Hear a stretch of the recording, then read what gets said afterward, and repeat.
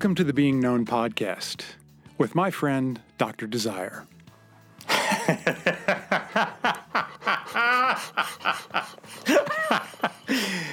Dude, how long have you been waiting to say that? I just thought of it just now.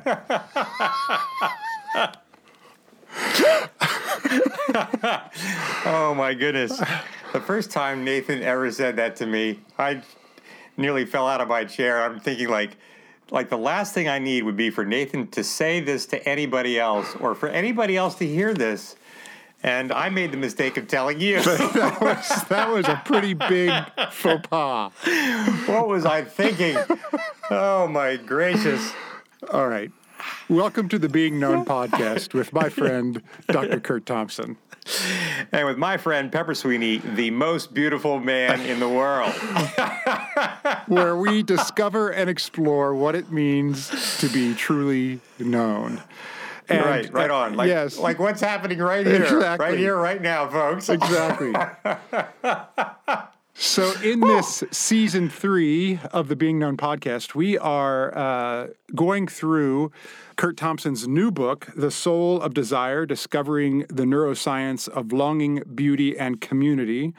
We are today beginning chapter 3 in the book, which is going to be on beauty and becoming what we create, which would make me a 15-foot aluminum 1957 Crestliner boat right now because I guess the beauty that I'm trying to create is to restore this thing that for years sat underneath this cabin that someone had given it to my dad, and he was gonna do this thing for 30, 40 years. This was going to be a project he was going to do, and my brother-in-law and I hauled it out from under there and took it out to his farm, and we've been spending some spare time trying to bring it back to life. It's going to be a long process, but we're first sanding off the paint that was on there to begin with, and that's a tedious and tough job, and but it's a very cool old boat in that it's a dual hull, and we'll have a little windshield for it and steering wheel and that whole thing, and it's just a really, for me, going out there and being able to work on it and knowing where I want it to go and looking at images of what this could possibly be has been a great exercise for me, and it's been a lot of fun. I don't know if at some point we'll be able to do this, but I would love, you sent me a picture of the work that you were doing. Yeah. On the boat turned upside down, and you're doing the sanding work. Right. And I'd love for the rest of us here to have a chance to see that, because I think I love this story. It's not just any old boat. It's the boat that, that has connection to your dad. And in so many respects, like your vision for what it can become, and at the same time sitting with what it is not unlike the thing that we're talking about today. I mean, like it is such a powerful metaphor and exact expression of this notion that part of what God is doing in the new creation is not just calling us to, we have this longing, as we've been talking about, to create, to see, and to notice, and to create beauty in our world without our yet quite being conscious of the fact that what God is doing at the same time is, He's working on us who are the Crestliners. And he's saying, while you do your work of new creation through me, I'm doing my work of new creation in you, so that what you're producing, whatever you're producing, is always going to be a reflection of what I'm producing in you, that you're becoming the very beauty that you're longing to create. And so I would love at some point, if we can get it up here on our film footage, to find a way. Maybe we could at some point offer that photograph. And it's just a beautiful story. When we talk about this notion about beauty, I'm reminded we begin with this, where we often begin here in our conversations when we begin at the beginning, so to speak, this notion of what happens in Genesis chapter 1. And when we read the text, we see that right out of the gate, there's the acknowledgement that the world was chaotic. In the beginning, God created the heavens and the earth was formless and void. And, I think about so much of my life that can be punctuated by moments of that chaos.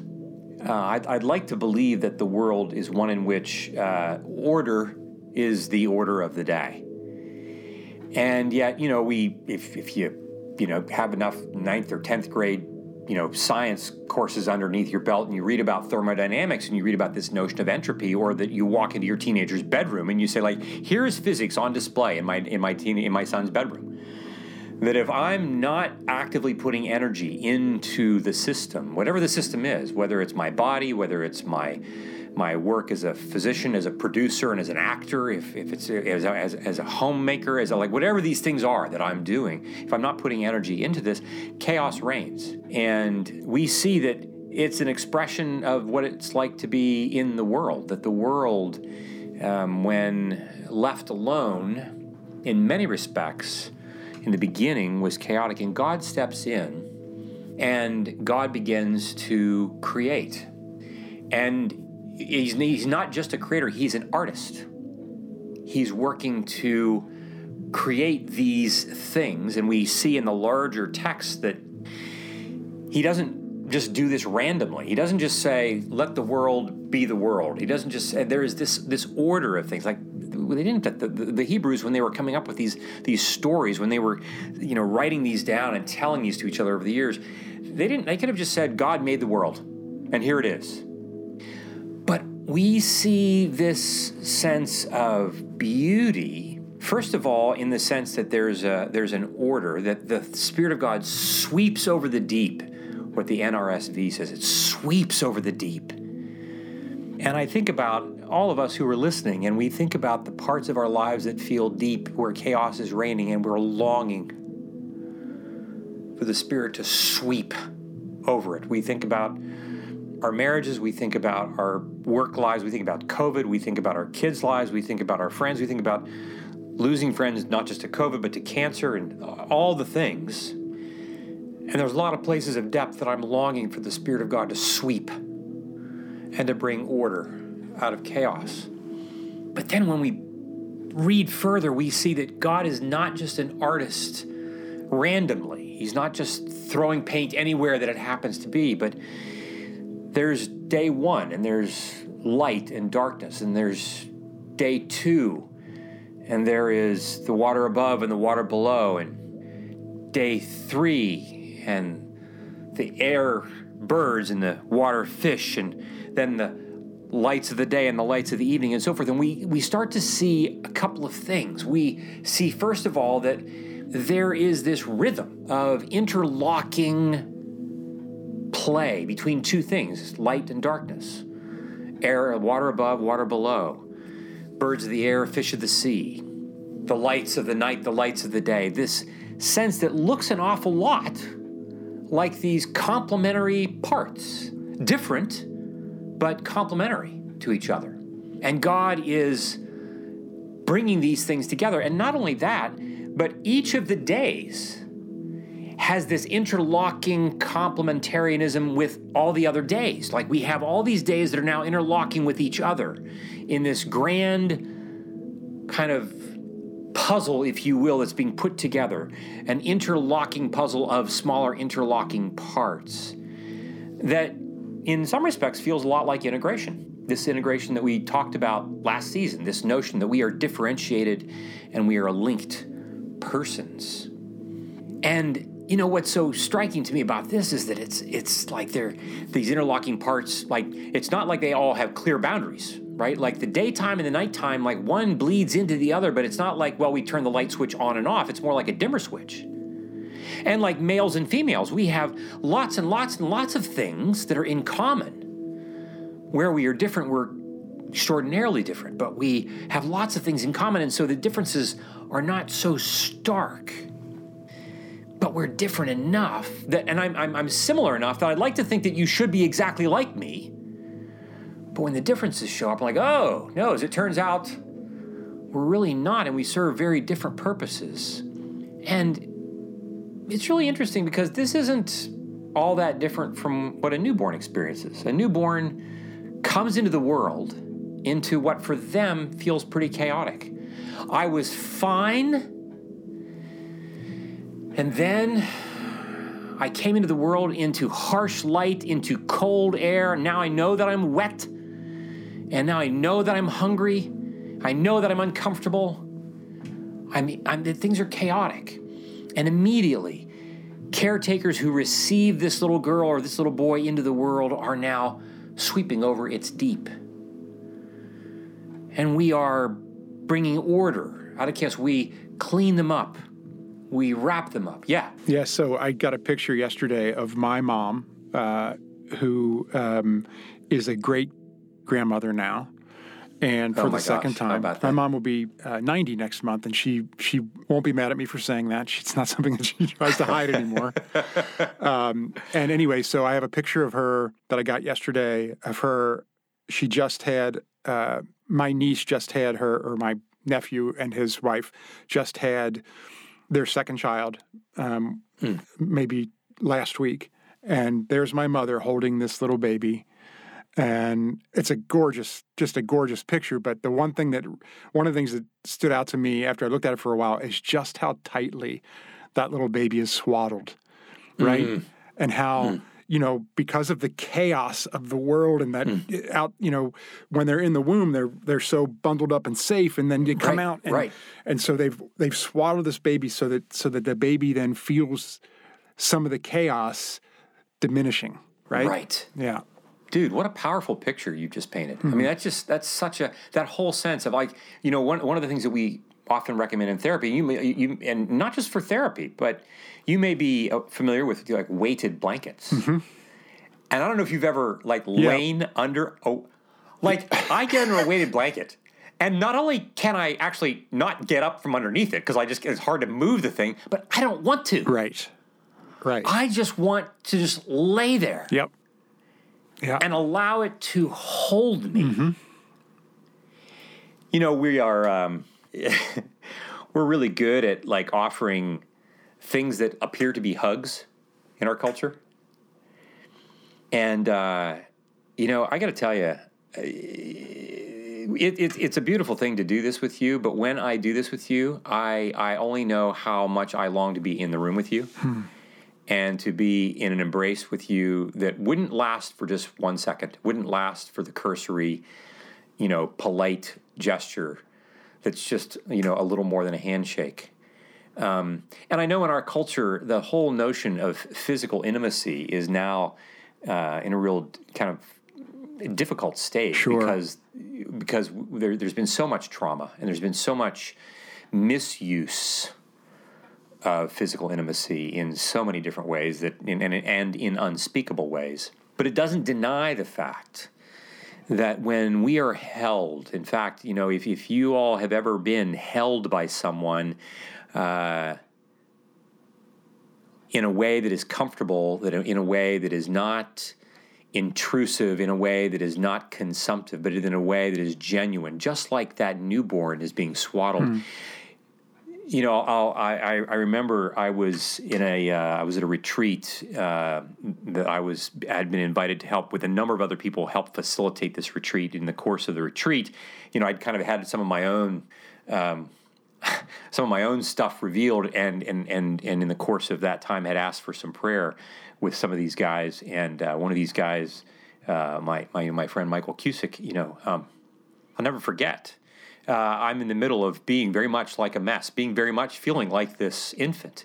And I remember that he embraced me, and I'm like, okay. And I'm pretty good at this. I hug people, and they're like, okay, I think we're done now, Kurt, after 1,000, 1,000. I'm like, I'm still holding you. And you're like, and when you're doing this, when you're doing this genuinely, you people are caught by surprise, and they're like, and they just don't want to let go. It's like, I'm not sure, but, oh, yes, I think that's a good idea. No, I'm not sure, yeah, oh, yes, let's do it. Because we are so infrequently held. And I mean, Michael Cusick held me probably for 90 seconds. And he wouldn't let go. And I'm thinking, my own father's never held me like that long when he was alive. And that's not to blame my dad, but I mean, like, to be held in such a way that the very core of my body, that my right brain was sensing and imaging and feeling things, that whole sense of seeing, soothe, safe, secure was being transmitted to the core of my brainstem. And it all begins with being swaddled out of the chaos, right? Out of this chaos in which we're communicating to this infant that we see you. We're here to soothe you so that you can be safe. We want you to know that, like, we are with you. And this is the first indication that this is really true. And this is what God was doing in the world. That God himself is an artist. And that beauty is emerging by first creating a context in which we can actually do the artwork. Right? You can't paint Mona Lisa in a hurricane. It'd be tough to do that. Right. You know, it'd be tough for you to work on your boat in a snowstorm. Right? In northern Kentucky. God is creating space of safety for the world in the way that newborn in your family is being given safety by being swaddled. And we would say then that you're preparing it for the integration process that is about to take place for it. In the same way that God was doing it, these interlocking parts of each day, and each day's interlocking with all the other 6 days. And, you know, one of the first things that we want to say is that, you know, we've said earlier that beauty can easily be identified in places where it's easy to identify it. You walk into a museum and you expect to see it because it's all been arranged. But as we will talk about even more so later in greater detail, you don't anticipate beauty to emerge out of something that is chaotic. Most people who would walk by, if they were to walk by, you know, was it your brother-in-law where your boat is? Yeah. If they were to just like drive by or walk by and they just see the boat, they just see like, man, that's just a piece of junk sitting up there, whatever that's like, I got words to come to my mind to describe like that kind of thing. And like, because that's not what they think.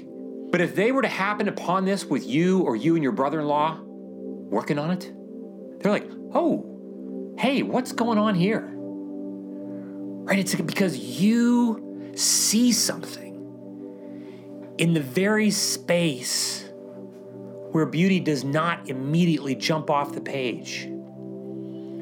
The Spirit of the Lord sees the world as chaotic and sees beauty on the backside of what it's doing. And so from the beginning, we are getting a hint of Easter. There was no more chaotic a day in the world's history than Good Friday. And yet evil didn't see coming what God saw coming 3 days later. And that infant comes into the world in your family. And by the time it gets out, it doesn't see anything but the chaos. And I imagine all of us who are listening, we think about the number of different places and ways in which when we imagine the chaos in our lives, beauty is not what we imagine. Right. We don't imagine that we are going to become beauty in the course of this. But it's an example, too, Pepper, of how we like to say that there's no greater form of the creation of beauty, not only that we are making, but that we become when we then repair ruptures. Because so many of our ruptures, the chaos that God first saw, now, like, I become an agent of that chaos, unfortunately.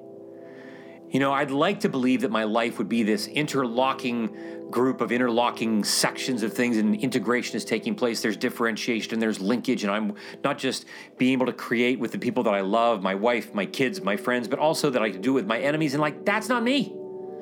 I am like a rupture waiting to happen every single day. Dr. Desire, Mr. Rupture. That's what we can call me, right? This is my form of Dr. Jekyll and Mr. Hyde, Dr. Desire, Mr. Rupture. Oh, gosh. And I know that I know we were talking earlier that just this whole notion of how beauty emerges in the course of repairing ruptures, and I know that you had a story that you were Yeah, to tell. so I don't know how many of you all that are listening, I don't know how many of you are watching the series Ted Lasso. I can't say enough about this show. I just think it's absolutely fantastic, and I don't want to spoil it for anyone if they haven't been watching it.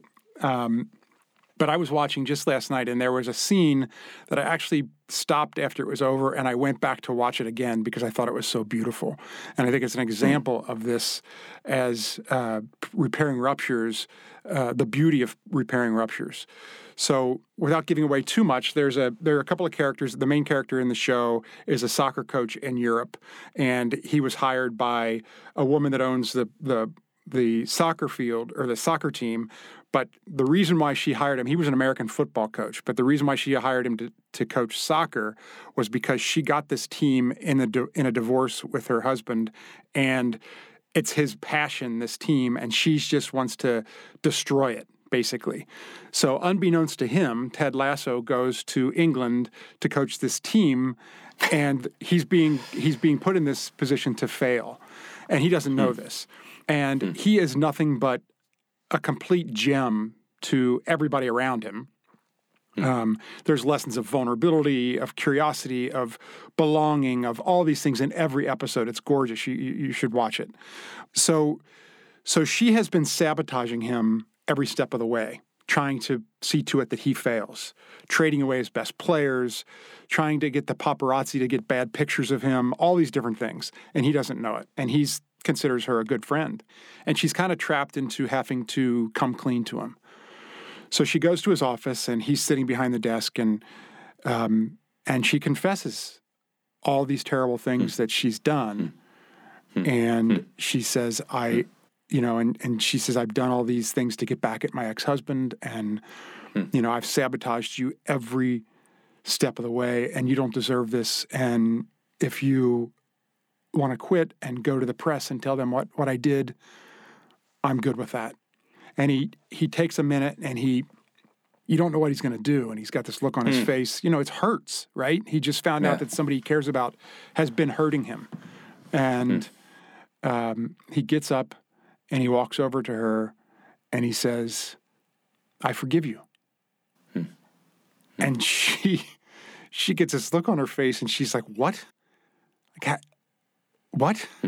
And he says, going through a divorce is hard, and it causes you to do crazy things, and I forgive you. And he puts his hand out to shake her hand, and she brushes that away and pulls him into this embrace, not unlike the embraces that you were talking about just before, where it was just this deep, long embrace, and she's a mess. And the shot now is from behind him, seeing her face, and she's just losing it because she's never experienced this kind of, and it's so beautiful, and it's so painful at the same time, just gorgeous. Yeah. Well, I mean, we could just stop our episode right there. I think we're done now. Right? Need we say more? It's a powerful example of not just a scene, but a powerful example of what we see each of them becoming.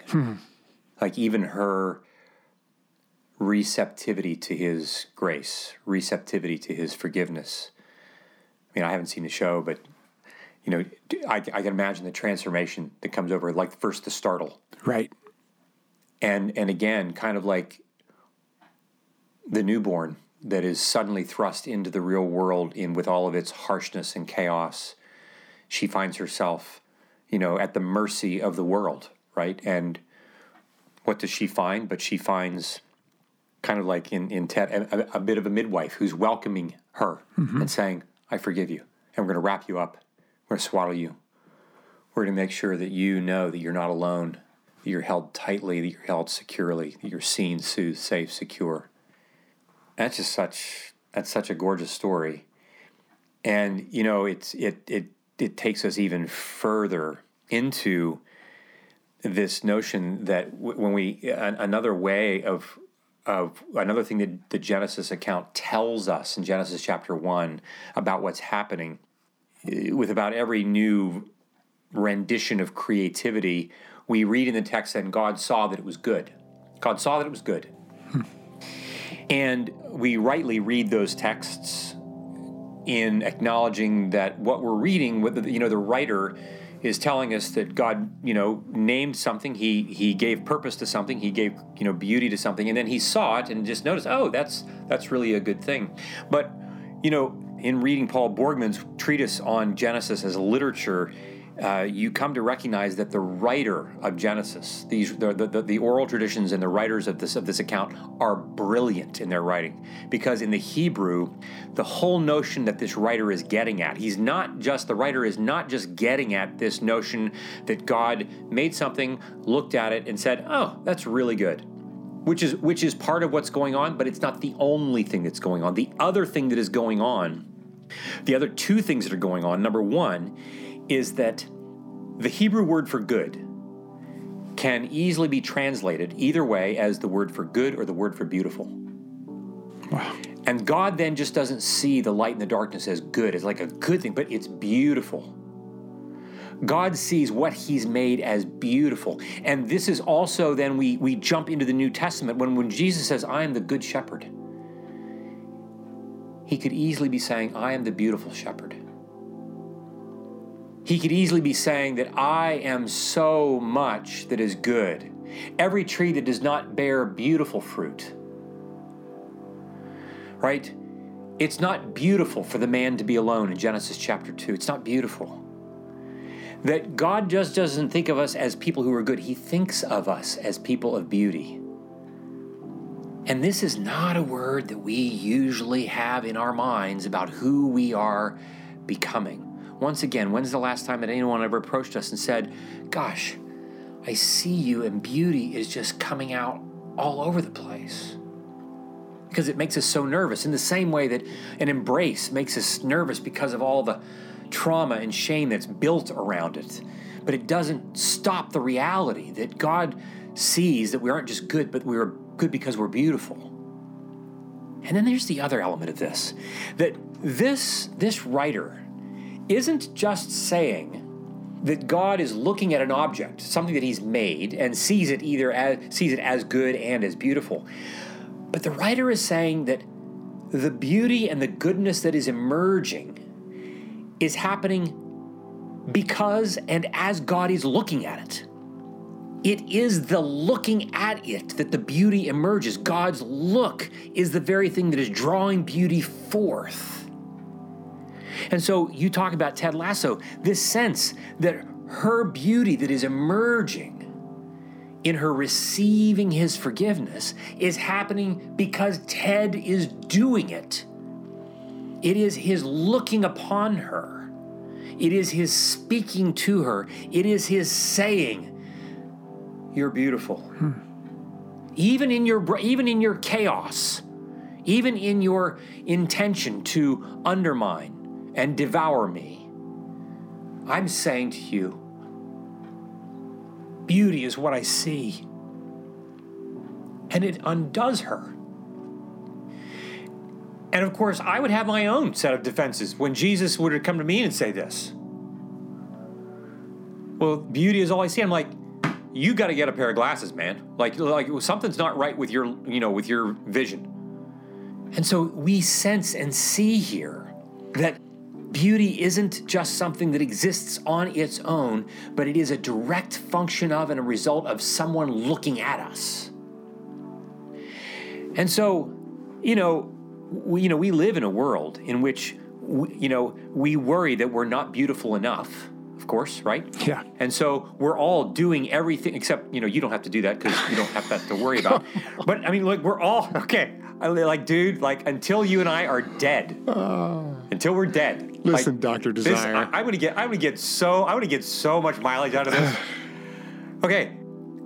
But we are so hell-bent on, I'm going to be 59 in a month, and I'm still worrying, am I going to be in shape? Am I going to be physically fit? And I worry about the fact that my body is failing me, but I'm responsible. I have to do the work of making fitness and beauty. And we read in the text right out of the gate that that's not how beauty emerges. Beauty emerges because somebody else is doing the looking upon us and saying, beauty is what I see. Our job is not that we have to work so hard to become it. Our job is to receive other people seeing it in us in the first place, not least in the repairs of the ruptures that we experience and can enact in our lives. It's just not really very easy for me to receive that. I have this story, Phyllis, my wife, and I, we've been married for nearly 35 years. And, I would say two things. Anything that's good about my life has at least the fingerprints of my parents on it. And I would say further that anything that's good about my life, there's nothing good about my life now that does not also have the fingerprints of my wife on it. And, but I don't always live as if I believe that she really loves me in the way that she claims that she does. And I remember, this is probably 3 or 4 months ago, we had one of those moments in our house that we occasionally have in which I had, in marriage, you discover that there are just certain things that, you discover early in your marriage. Oh, this is a thing that bugs me about, him or her or whatever. And you think, oh, but we'll work on this and we'll work it out. And 35 years later, I'm still repeating the same thing. There are just certain things that I can say, well, Phyllis, I'm really sorry, but this is going to be what you're going to live with for the next 50 years. I wish that were different. And so one of those moments came, and I did something that was really hard, legitimately for her. And when those moments happen, it's not just that when I hurt her feelings or I do something that's unhelpful. It's not just that it happens; it's that I become overwhelmed with my shame about the fact that it still happens. And so I remember we had this rupture. And we tried to repair it, and she was leaving to go visit our daughter who lives in another state. And the next day, I remember this rupture happened on a Saturday. She left early the next morning on a Sunday, and I'm like, I didn't want to get out of bed. I just felt so bad about this. Later that afternoon, she and my daughter get on FaceTime. They FaceTime me, and I'm like, I don't know why she's calling me, because the whole morning I just been spent why would she want to be with me? This is 3 months ago. And I get on the FaceTime call, and she's like, hey, we just wanted to see how you're doing. And I'm like, why is she being so nice to me in my head? And so I told her. I said, gosh, I'm really kind of surprised that you're calling. And she said, why? And I told her why. And, of course, my daughter is hearing. And she said later, we talked about this later, and she said, if we were to have a microscope, and you look in the microscopic field at the circle that you see under a microscope, and if you were to look at this part of our marriage, this part of our marriage would occupy a very, very, very small dot on the outer rim of the circumference of the microscopic field.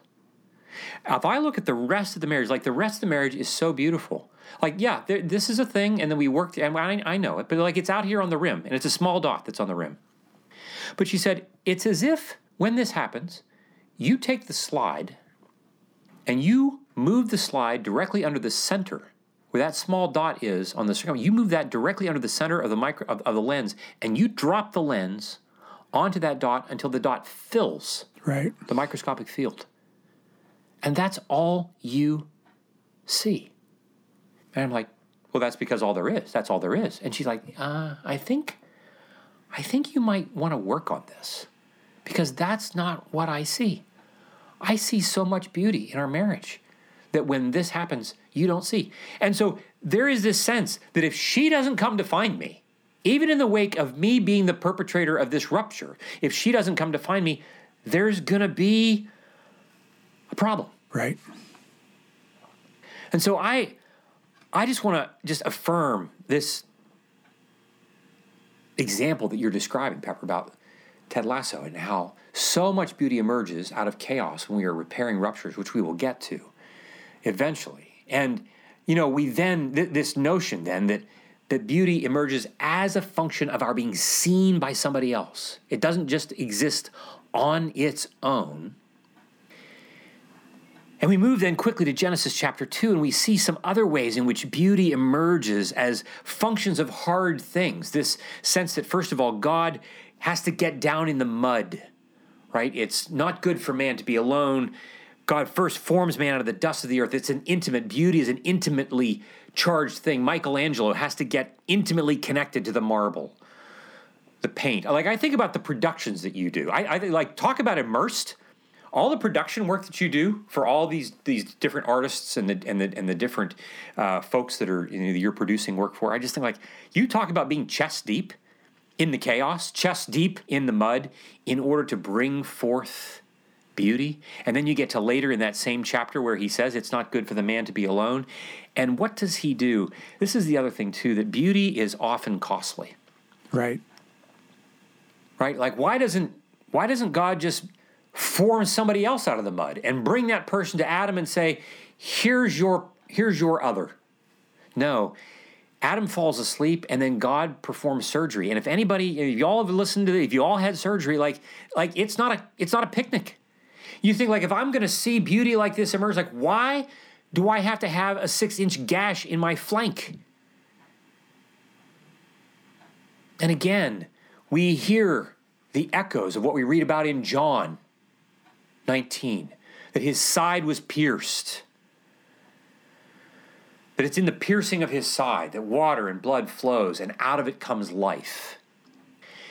And what do we have with Adam in the wake of his surgical procedure? That, by the way, he didn't ask for, he didn't agree to. There was no signed, like, consent form. God didn't ask, like, so let me just run by you what we're going to do here. Get your consent signed. Like, no. He just gets, like, really sleepy. He gives him some really great wine, and then suddenly, like, he's out. The next thing you know, he wakes up 6 hours later, and there's a gaping wound that has to be healed. God seals it up, this painful wound. And what emerges? God brings the woman to him. And here's the other thing, too. Who knows how long? My friend Kristen Terry, who we spoke about in the last series when we advertised, when we promoted her artistic work in the connection blogs, right. She said, she made this beautiful observation. Who knows how long God and the woman have spent together before he brings her to Adam? Maybe getting her ready for this, to do the work of what it means to be the object of beauty, to be the one who, when Adam now sees her, he acknowledges this beauty. And what poetry and song is what he bursts forth with. Right. Bone of my bone, flesh of my flesh. He can't do anything but sing and be poetic. And one wonders, gosh, I wonder what it was like for Eve to hear those words. I wonder what it would be like for us to have anyone speak those words over us. Poetry and song, beauty in the making. And we see then that the man and the woman were naked and unashamed, this notion that they together are commissioned by God to take the next step of the creation of and becoming of beauty, both sexually and soulfully, without shame, this vulnerability that comes when we are naked, this sense that we are also going to never be without the cover of another. We think about Mary and Joseph, when Joseph had to cover Mary, her shame of being pregnant without being married. This notion of Joseph of Arimathea, when Jesus' body is naked and beaten and dead, and Joseph goes and asks Pilate for the body and says, I'm going to cover it. And he wraps it and puts it in his own grave. Even then, Jesus' body is being cared for by somebody else who's coming to find him.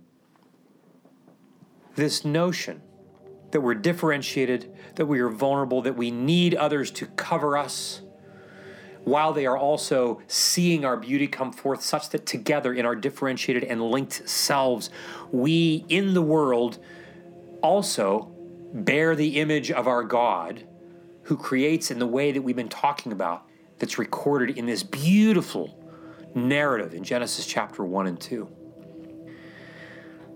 And it's so great to talk about the way that God talks about beauty and creates beauty and calls it forth and sees it as good and beautiful at the same time. while knowing full well that it's just a short jump to chapter 3 in Genesis where all hell breaks loose.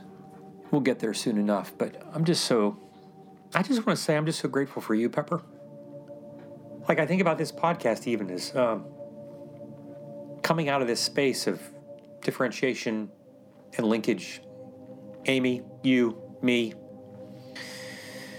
I won't go so far as to call it the Holy Trinity, but Please. one is tempted.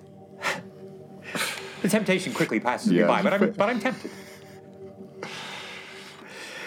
And I'm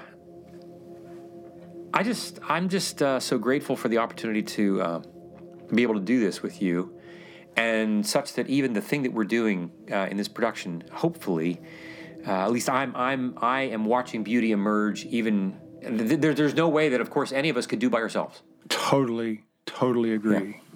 Yeah. And it's been a couple of weeks with other responsibilities for the three of us where we haven't been able to be together, and I feel it. Right? Yeah. I mean, I've gotten so spoiled by the rhythm of being together once a week, and it is just I like to say it's an embarrassment of riches. It just really is, and I feel like I'm learning so much from it, and then when I start to miss it, and when our time between seeing one another gets longer, sometimes I start to forget a little bit. Yeah. What it is and what I love about it so much, and how it's impacting me, and sometimes I forget to do some of the practices that I've been putting in, and so having the opportunity for me, and I hope our listeners feel the same way. I hope having the opportunity to come together in this podcast once a week is life-giving for me. And I'm grateful to you and to Amy for allowing me to be a part of it. Well, right back at you, bro. Right back at you. Well, we have to end there, or it's going to be a double episode, and we can't let that happen. But there's so much more to talk about. I loved this chapter of the book. I'm loving reading it. I'm stopping myself from reading ahead. I'm trying to just prepare for each week as we go in, and thank you for going through this with us. Yeah. Until next time, Pleasure. Kurt. Till next time, man. Love you. Love you.